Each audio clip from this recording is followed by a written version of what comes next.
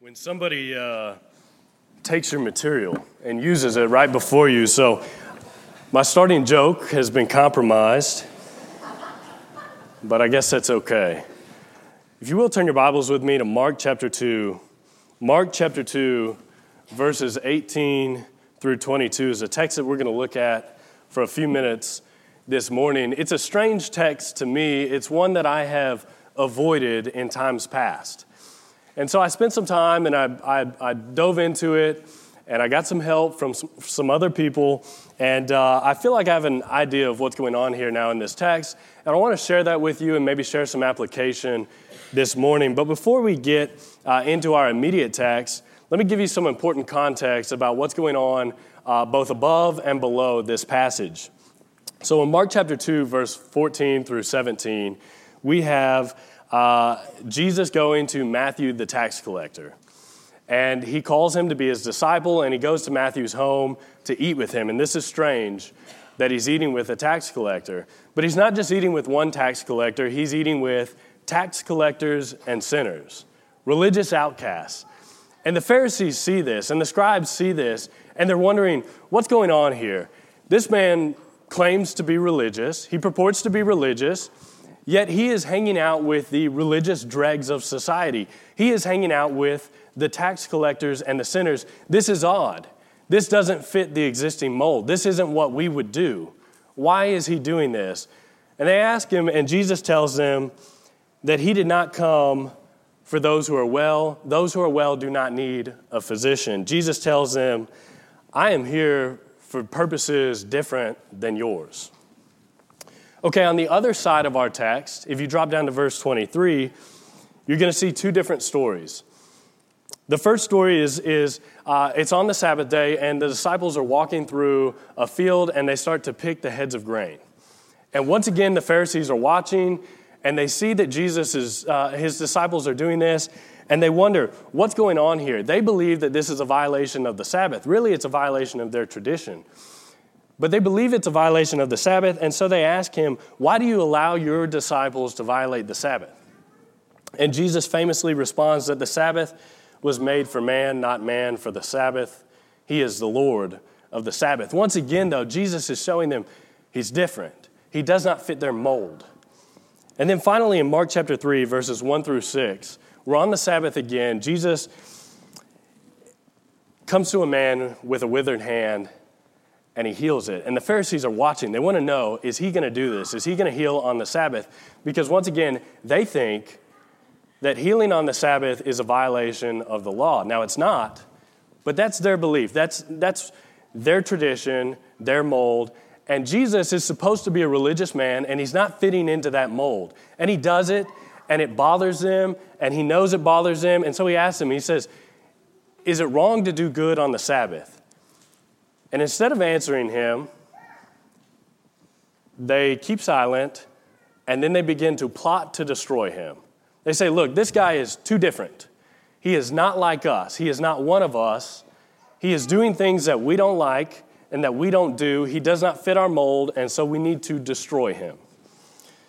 And so the context for our passage, which is Mark chapter 2, verses 18 through 22, is religious confusion. If I could sum it up in two words, it's religious confusion. The Pharisees are confused, the scribes are confused, and in fairness, most of the people are confused. But Jesus is making a point in all of these passages.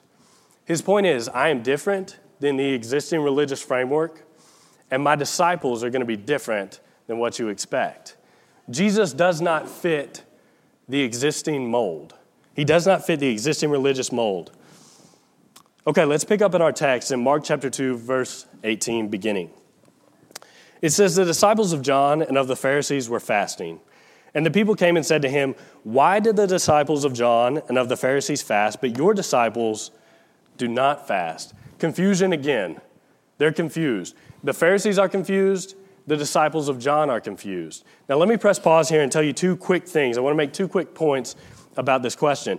First of all, I think that this is a fast rooted in tradition. We know that Jesus is not in the business of breaking the law. He came to fulfill the law, not break the law. The only time that the Jews are asked to fast under the law is on the Day of Atonement. And so if this were the Day of Atonement, Jesus would be participating in that fast. This is more likely what we see in Luke chapter 2 and in verse 18, where the Pharisee is praying, and he says, I thank God I'm not like this man. And he says, I fast twice weekly. The Pharisees had a practice of fasting multiple times a week. And so this is likely what they're engaging in. And likewise, John the Baptist followers probably engaged in the same kind of self-denial and ascetic form of behavior that was characteristic of John the Baptist. They refused to indulge in worldly things. John the Baptist wore camel skin, and he ate locusts and honey, and he lived in the wilderness. And so likely his disciples participated in this same form of self-denial, and they were participating in fast. And so these two groups of people are fasting, but Jesus' people are not. The second thing I want us to note real quickly about the question, why do you not fast, is the difference in the gospel accounts. Mark's account that we just read, it makes it sound like the people are asking the question. In Matthew's account, we're told that it's the disciples of John who are asking this question. And in Luke's account, it reads as if the Pharisees are the ones asking this question. And so I think the takeaway is this. Jesus is confusing everyone with what he's doing right now. The scribes and the Pharisees are confused that a man purporting to be religious does not follow and engage in their religious traditions. He's a Jew, and he's a religious Jew. He ought to be like us. He ought to be like us. The disciples of John the Baptist are confused because Jesus is not doing what his forerunner, John the Baptist, is doing. John the Baptist came to pave the way for you. Why aren't you like us? Jesus isn't like them either. And the people are likewise confused because they're watching this take place, and Jesus doesn't fit into any camp. He does not fit the existing religious mold. And so while the specific question that they ask is about fasting, why don't your disciples fast? There's a deeper question that's being asked here. The deeper question is, Jesus, if you're religious, why aren't you like us? Why don't you participate in the existing religious traditions? Why don't you maintain them? Why don't you adhere to them? Why aren't you like us? Okay, with that in mind, let's return to the text. Beginning in verse 19, we're going to see Jesus' response. It says, And Jesus said to them, Can the friends of the bridegroom fast while the bridegroom is with them? As long as they have the bridegroom with them, they cannot fast. But the days will come when the bridegroom will be taken away from them, and they will fast in those days. No one sews a piece of unshrunk cloth on an old garment, or else the new piece pulls away from the old, and the tear is made worse. And no one puts new wine into old wineskins, or else the new wine bursts the wineskins, the wine is spilled, and the wineskins are ruined. But new wine must be put into new wineskins. This is a classic Jesus response. We get a question about fasting, and he starts talking about weddings and clothes and wine.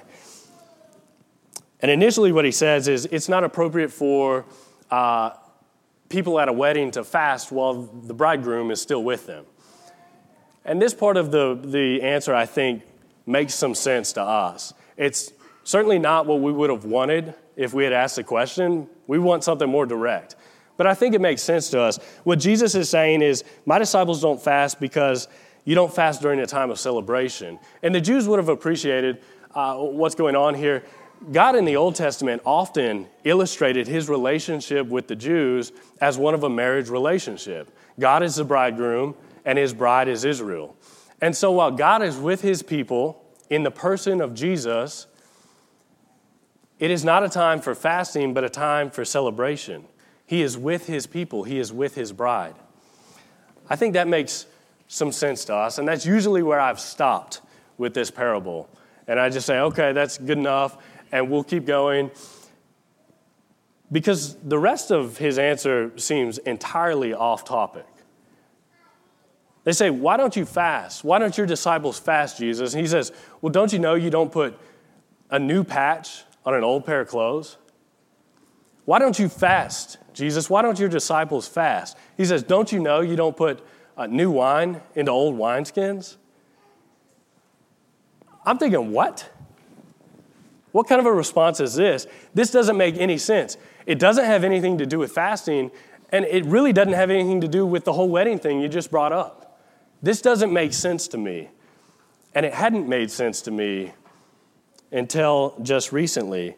But when you take a moment and you think about what Jesus is saying here, especially in the larger context, it starts to make sense. Remember, the root of his question, the root of the question that's being asked is, why don't you fit the existing religious mold? Why don't you maintain the existing religious traditions? Why aren't you like them? And what Jesus is saying when he says, you can't put a new patch on old clothes and you can't put new wine into old wineskins, is that his teachings are incompatible with the existing religious framework, okay? His point is he didn't simply come to patch up what exists. He didn't come to supplement what exists. He came to bring something entirely different. You cannot receive what Jesus is bringing and simply add it to the mix, okay? You cannot add Jesus to the traditions of the Pharisees, nor can you add him to the teachings of John. And for that matter, you can't add him to the law of Moses. So Jesus tells them, look, initially, my disciples don't fast because now's not the time for fasting. But more importantly, my disciples don't fast because I am ushering in an entirely new system under a new covenant. Jeremiah chapter 31, and in verse 31, the prophet Jeremiah prophesies about this new covenant. In Jeremiah chapter 31, beginning in verse 31, it says, "Behold, the days are coming, says the Lord, when I will make a new covenant with the house of Israel and with the house of Judah, not according to the covenant that I made with their fathers in that day. I took them by the hand and led them out of the land of Egypt, my covenant which they broke, though I was a husband to them, says the Lord. But this is the covenant that I will make with the house of Israel after those days, says the Lord. I will put my law in their hearts and in their minds, and I will write it on their hearts, and I will be their God, and they will be my people. No more shall every man teach his neighbor and every man his brother, saying, Know the Lord, for they shall all know me, from the least of them to the greatest of them, says the Lord. For I will forgive their iniquity, and their sin I will remember no more." What Jesus is bringing is a new covenant. It is not like the old. It comes on the basis of faith rather than heritage. It is a covenant that is written on the hearts of the people, and it is placed within them. It is transformative on an individual level. Ezekiel chapter 11 and verse 19 and 20 describes a new creation that results from this covenant. It talks about our former hearts of stone being cut out and replaced, and we are given new hearts and a new spirit. And so Jesus is saying, I am bringing something entirely different to the mix. But it's more than just in with the old and out with the new. There's more than that. Jesus isn't just saying that he's ushering in a new system. He is saying that mixing the old and the new together ruins the product. That needs to sink in for us if this is going to have meaning. Jesus is saying that to mix the traditions and the strictures of Judaism with the liberties of Christianity is to ruin it. And more simply, he is saying that if you mix the new with the old, you ruin what he has to offer us. He has something to offer us. He wants us to have it. It's better for us. But if you mix the new with the old, you're going to ruin it. Paul makes that exact same point in Galatians chapter 2, verses 11 through 21, where he withstands Peter to the face. We won't read it for the sake of time, but you all remember that. When Peter is associating with the Gentile Christians, and then the Jewish Christians come, and he gets up and he leaves, and he separates himself. He segregates himself from them because they're not Jewish Christians, and they're not circumcised, and he puts this barrier between them, and Paul says, no, that's not the way this works, okay? If you're going to bind things like circumcision and dietary restrictions and segregate yourself, you are making the law of Christ of no effect. He goes so far as to say that it nullifies grace. If you add Judaism, if you add the law of Moses to Christ, You nullify grace, and he says you make Christ's death for nothing. It is of no effect. He died in vain. That's what Paul says when you start mixing things together. And so you cannot mix what Jesus has to offer with anything. Okay, well, that's all nice to know. I think that is kind of what's going on in these passages, and that's nice to know. We know it now, but what's the point? I think Stephen likes a so what to every sermon, and so what? So what? Well, thank you for asking, Stephen. It is true that we don't have this issue of reverting back to to Judaism. It is not constantly creeping into our lives. But like the Jewish converts of the first century, we all come to Christ with a background. We all come to Christ with a background. And so in that sense, we are all like the old cloth and the old wineskin. And so when we give our lives to Christ, we are to put to death the old, and we are to embrace the new. 2 Corinthians chapter 5 and in verse 17 says, "Therefore, if anyone is in Christ, he is a new creation. The old has passed away. Behold, the new has come." Now we know that process begins for us at baptism. In Romans chapter 6 and in verse 1, beginning, it says, "What shall we say then? Shall we continue in sin that grace may abound? Certainly not. How shall we who died to sin live in it any longer? Or do you not know that as many of us were baptized into Christ, were baptized into his death? Therefore we were buried with him through baptism into death. Just as Christ was raised from the dead by the glory of the Father, even so we should walk in newness of life." New life. "For if we have been united together in the likeness of his death, certainly we shall be in the likeness of his resurrection, knowing this, that our old man was crucified with him, that the body of sin might be done away with, that we should no longer be slaves to sin. For he who has died has been freed from sin. Now if we died with Christ, we believe that we shall also live with him." We are to put to death the old. We are united with Christ in his death, and we are raised new. New. But we also know that because we still live in a fleshly body, we are subject to temptation. And so we daily crucify our old man. Paul talks about this in Ephesians chapter 4, verses 17 through 24. He says, "Now this I say and testify in the Lord, that you no longer walk as the Gentiles do in the futility of their minds. They are darkened in their understanding, alienated from the life of God because of the ignorance that is in them, due to the hardness of their heart. They have become callous and have given themselves up to sensuality, greedy to practice every kind of impurity. But that is not the way you learned Christ, assuming that you have heard about him and were taught in him, as the truth is in Jesus, to put off your old self, which belongs to your former manner of life and is corrupt through deceitful desires, and to be renewed in the spirit of your minds, and to put on the new self, created after the likeness of God in true righteousness and holiness." Colossians chapter 3, verses 8 through 10 says something similar. It says, "But now you must put them all away, anger, wrath, malice, slander, and obscene talk from your mouth.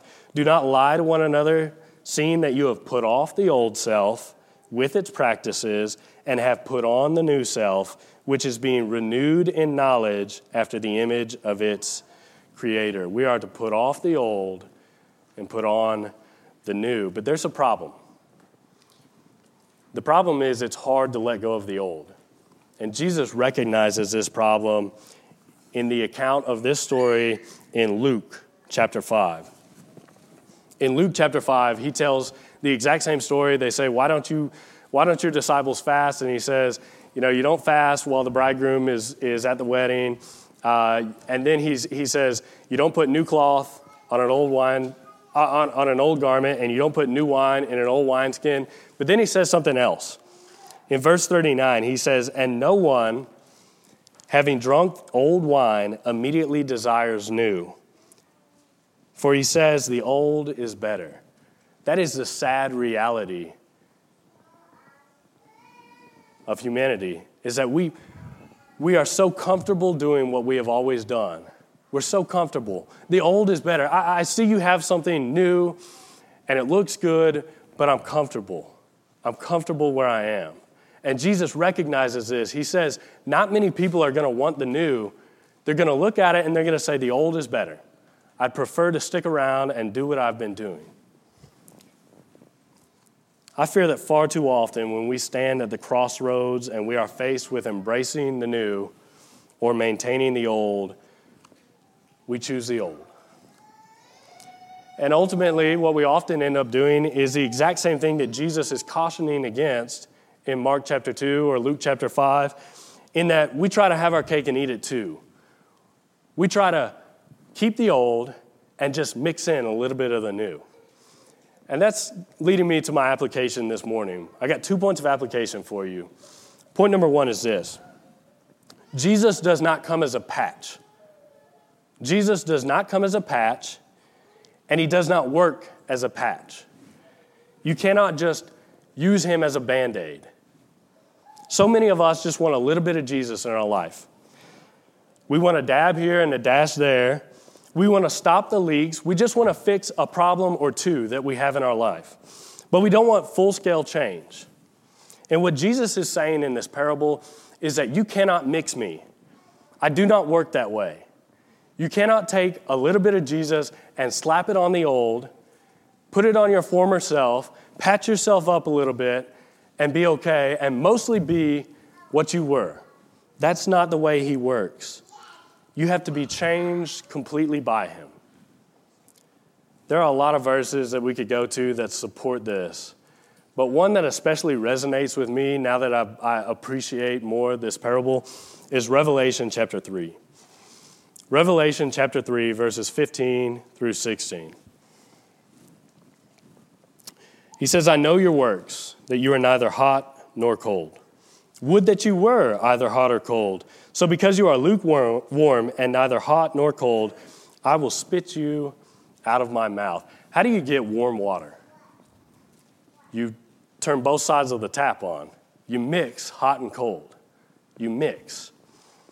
Jesus is saying, when you mix your old self with the new, you ruin the product and you disgust him. It's a visceral response.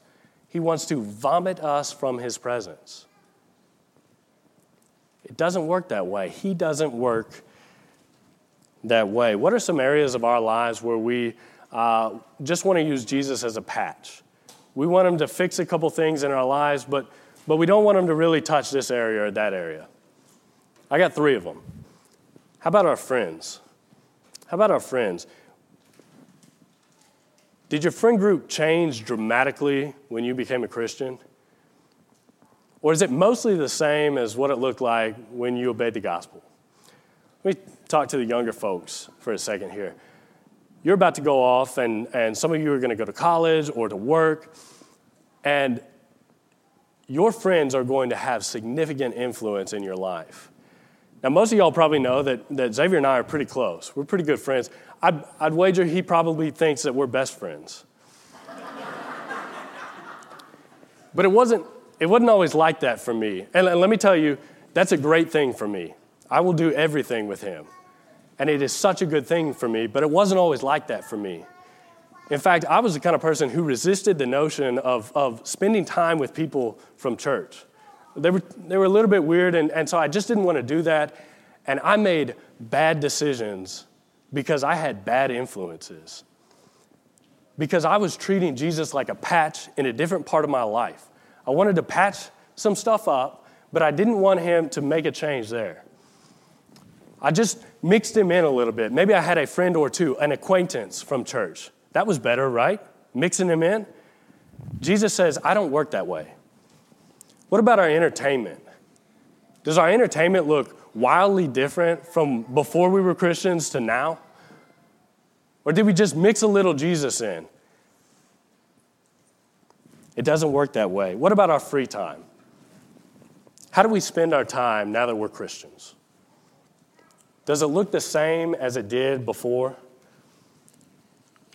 Is Jesus just kind of a weekend thing, maybe just a Sunday thing? He's just a patch on Sundays that we've incorporated into our otherwise existing template, Jesus says, I don't work that way. You ruin the product when you mix me with the old. Okay, takeaway point number 2 is on the other side of patches, a lot of times what we like to do is we're mostly all in on Jesus. And the point remains the same, is that if Jesus is equally ineffective if you take most but not all of him. I don't have time this morning to go into some of these passages, but Luke chapter 9, verses 57 through 62 describes what discipleship to Jesus looks like. And it's an all-in kind of a thing. You cannot put your hand to the plow and look backwards. If you do that, you're not fit for the kingdom. That's what Jesus says. You can't be like Lot's wife. You can't head towards safety, but yearn for the debauchery of Sodom and Gomorrah. You can't serve two masters. That's Matthew chapter 6, verses 24 through 26. It doesn't work. You cannot serve two masters. Turn with me, if you will, to Luke chapter 18. Luke chapter 18. Beginning in verse 18, it's a well-known story about a man who was mostly all in. It says, now a certain ruler asked him, saying, good teacher, what shall I do to inherit eternal life? So Jesus said to him, why do you call me good? No one is good but one, that is God. You know the commandments, do not commit adultery, do not murder, do not steal, do not bear false witness, honor your father and mother. And he said, all these things I have kept from my youth. So when Jesus heard these things, he said to him, you still lack one thing. One thing. Sell all that you have and distribute to the poor, and you will have treasure in heaven, and come, follow me. But when he heard this, he became very sorrowful, for he was very rich. The rich young ruler was mostly where he needed to be. He was 99% of the way there. In fact, I don't know if you've ever thought about this, but it sounds like he was probably doing a lot better than most of us. He was mostly all in. And he went away sorrowful, and Jesus says how hard it is for a rich man to enter the kingdom. He was mostly there, but he wasn't all in. What are some areas of our lives where we're mostly all in on Jesus' teachings? I like a lot of what he has to say, and so I'm going to incorporate a whole lot, but maybe not all of it. Let me give you 2. How about our marriages? We say, you know what? He's got a whole lot of good stuff to say about marriage. I like a lot of it. But the whole submission thing is kind of antiquated. I'm not fully in on that. Or maybe, guys, I'm not really into this whole self-sacrificial love. I still need to be number one. I'm going to do most of it, just not all of it. Let me ask you, have you ever seen a marriage that looks really good on the outside? It looks great. It looks like it's founded on Christ. And all of a sudden, out of the blue, it's gone. And it's fractured, and it fails. I don't know what happens every time in those situations, but let me suggest to you that maybe, just maybe, they were mostly all in on what God had to say about marriage. Maybe they were 95% in on what God had to say. And what Jesus is saying in this parable is you cannot mix the two. You got to take all of me if you want this to work. What about parenting? What about parenting with our kids? I'm the model parent. My daughter is taken out multiple times every Sunday. Do we buy in to what Jesus has to say about parenting? Are we mostly in, but not totally? Jesus is counseling against that mind frame. He's saying that's not the way I work. Okay, well, let me wrap up in conclusion. Jesus' point is you cannot add me and my teachings to the Pharisees and their traditions. You can't add me to John the Baptist and what his teachings. You can't add me to the law of Moses. And for us, you cannot add me to your former self. You cannot add me to the old man. You have to do away with the old and embrace the new. That's the only way it's going to work. Let me leave you with a quote this morning. It's a quote from C.S. Lewis. I think it's powerful. He says, Christianity, if false, is of no importance.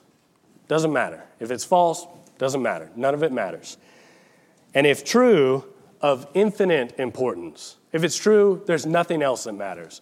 The only thing it cannot be is moderately important. You get that? Christianity, if false, is of no importance, and if true, is of infinite importance. The only thing it cannot be is moderately important. So my question for you this morning before we head to our classes is how important is Christ to you? He cannot be moderately important. You cannot mix him in. You got to take him, and you got to take all of him. At this time, we'll be dismissed to our classes. Thank you so much.